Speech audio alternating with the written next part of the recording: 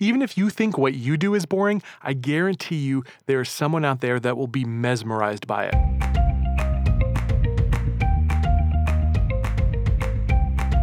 Hey guys, welcome to another edition of the Branding Podcast. I'm your host, Gabriel Aloisi, coming to you from Tampa, Florida.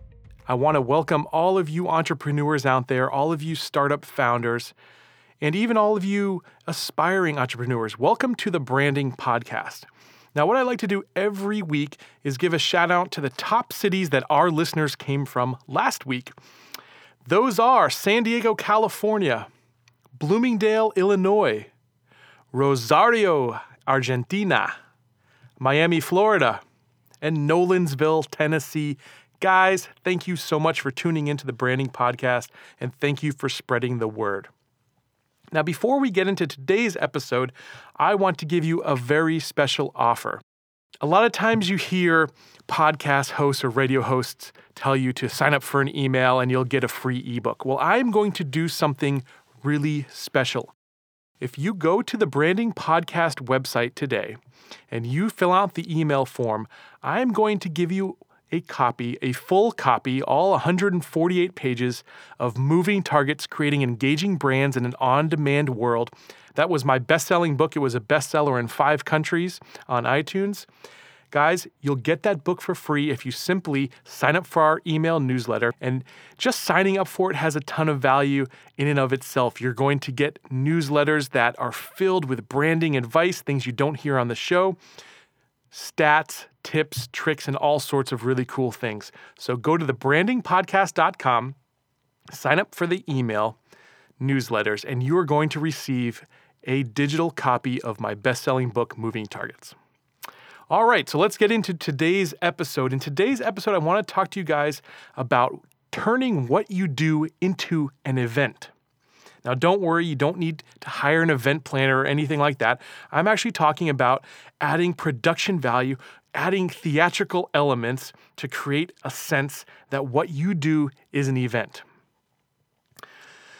And basically why we want to do this, if you can capture the imagination of your target audience and those who come into contact with your brand, selling to them is a much easier proposition. So we can capture them, we can capture their senses by creating an event, by making what we do larger than life. So let me give you some examples of what I mean. A couple weeks ago, me and my wife were up in the Finger Lakes area of New York. That's the region just right near Canada where it's cold all the time. Just kidding. But that's the region. We were about an hour outside of Syracuse. We were about an hour and a half from Buffalo, New York. So if you can imagine that, that's where we were. It's a beautiful region. There's wineries, beautiful lakes. The leaves were changing because it's fall, and it was just a really, really nice place to be. Well, her aunt has been collecting for the last few years a type of pottery. It's called Mackenzie Childs pottery. And I saw it all over her house. It was everywhere. There was this black and white checkerboard pattern. And I kept seeing it. It was on towels. It was on the mantle. It was pottery. The couch was made of this same fabric that had the same material. It was the same. Everything I saw was this black and white pattern. So I asked her about it, and she told us, oh, it's Mackenzie Childs. You haven't heard of Mackenzie Childs? They're famous. Well, then anyway, the next day, we decide that we're going to go visit Mackenzie Childs. And me and my wife and her aunt walk into the store. It's a beautiful location, a beautiful setting up on this hill, right outside of Aurora, New York.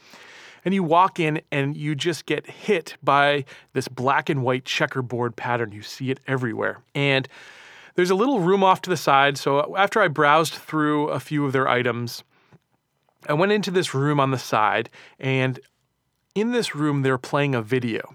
And the video is showing all the care and craftsmanship that goes into a Mackenzie Childs piece. It was really quite astounding.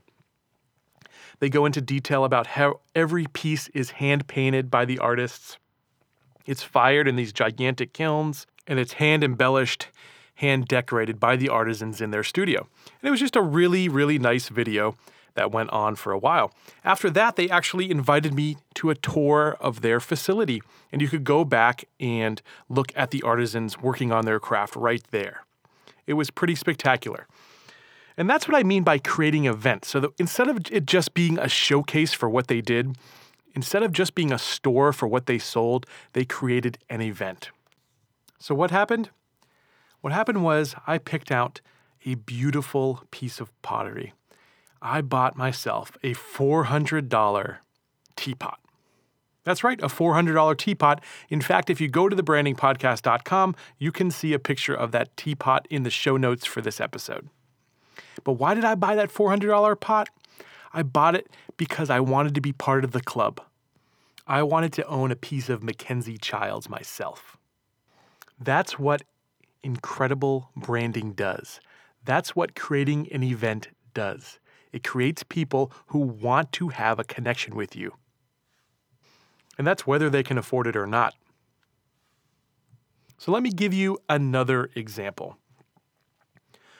About 5 years ago, me and my wife were newlyweds, and we went on a trip to the Caribbean. We went to Playa del Carmen in Mexico.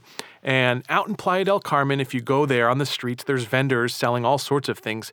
But the one that had the biggest crowd gathered around them was a street artist. He was a spray painter, and he had about 30 or 40 people gathered around watching him create these really fantastic spray paint creations where fire was bellowing out of the can, and he was using these stencils, and it was a really, really fun experience that he created. He was twirling, he was dabbing, he was dotting, he was slicing and dicing. It was incredible. And in the end, the finished product was something really, really unique. You've probably seen a street vendor somewhere, whether it be Paris, New York City, wherever the case may be. You've seen a street vendor that probably caught your eye, stopped you for a moment, and you engaged in something as simple as juggling. If you think about it, juggling is something really, really boring, but because these jugglers on the street create an event, it captures your attention and captures your imagination. Now, something really cool happens when you've created that event, when you've created that theater. People think they know you. People think they have a glimpse and know something about you that maybe not everybody else knows. And that little secret bit of knowledge makes them feel good. It's strange. So, that Mexican street artist I told you about, I went to Spain a couple years later with my wife. We saw another street artist performing the same graffiti routine. So we watched this guy, and when he was done, when he had a little break in what he was doing, we went up to him and we started talking to him as if we knew him, as if we knew everything about what it is he did. We really felt like connoisseurs, and we just struck up this conversation about the graffiti art we'd seen in Mexico, and he told us that he was from Mexico as well, and that made us feel even more like we knew what we were talking about. So we really thought that we had this peek into an inner world, and that's what happens when you open the curtains for someone, when you give them a little peek behind what it is you do. All right, now I want to give you one last example. Up in Plymouth, Massachusetts, there is the Ocean Spray Factory. And the Ocean Spray Factory, you could take a tour and see how the cranberry goes from growing in a cranberry bog, in this lake that they flood, where it's picked, where it's crushed, and at the end you get a taste of that delicious cranberry juice. That's another way they turned something really simple, creating juice that's sold in a convenience store or a supermarket, and they created an event. So I want you guys to think about how you can create an event for what it is you do. Literally any business can implement something like this. Now, I know there's some of you out there that are going to say, this won't work for me, my business is different, but I can promise you that it's not. Every business can do something like this. Let's use the example of a financial planner. You wouldn't think a financial planner could create an event out of something they do. But what about just having a ticker on the wall behind your desk that when your customers come in, they see the stock ticker moving of the NASDAQ and the Dow Jones Industrial Average and the price of pork bellies on the commodities market, whatever the case may be, have that stock ticker behind you, and it just gives people a subtle hint that you're on top of the numbers, that you're constantly and diligently tracking what it is you do for them. That's something that's so simple, but by just adding that little bit of magic, by just adding that little bit of theatrics, you can create a really cool feeling in the customer or the client that's sitting there across from your desk. Other things you can do. My own business, Shake Creative, we have a day where we invite our clients into our studio and we do a hands-on workshop on social media or on some type of marketing that they can do on their own. And we just give them all the tools that they need right then and there. So we create an event day that's engaging and it's fun, and we give them a nice lunch and they come away with something that they can use. That's what I'm talking about. So I encourage you to find ways you can create an event for your customers. And I promise you're going to build more loyal customers that feel like they understand you, that feel like they connect to you.